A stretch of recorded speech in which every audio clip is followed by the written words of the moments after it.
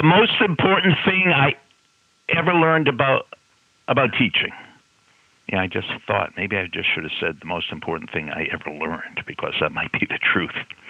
You've reached Success Hotline, message number 10,836. I'm Dr. Rob Gilbert, and today's message is specially dedicated to a future great teacher, coach, the great Stephen Walsh. I was lucky way back in September 1979 to be hired at Montclair State University in New Jersey as a full-time professor. Now, there were a few problems. That first semester, I had to teach 13 credits. In my whole life, I never taught. I'm not saying I never taught one credit. I never taught one class.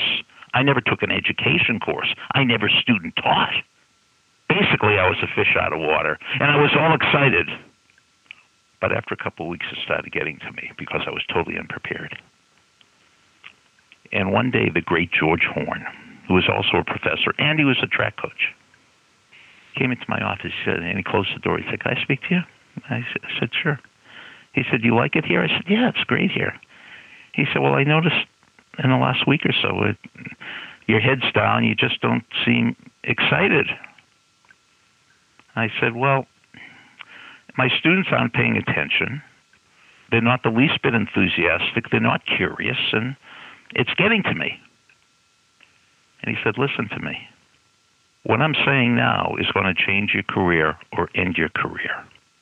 He got my attention with that, change my career and my career.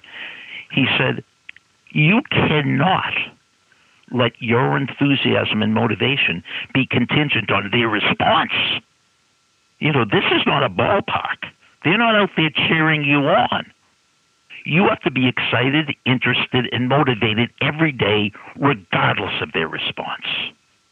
If your response is contingent on theirs, change your career." And he got up and left. And I realized he just gave me the best pep talk I ever received in my life. The great Winston Churchill, and no more motivational person in history than him, said success is going from failure to failure with no loss of enthusiasm. If you lose a wrestling match, you can't lose your enthusiasm. If 4 people reject you today, you cannot lose your enthusiasm and commitment. You have to be into it when everybody else is out of it, no matter what. Thank you, George Horn. Message over.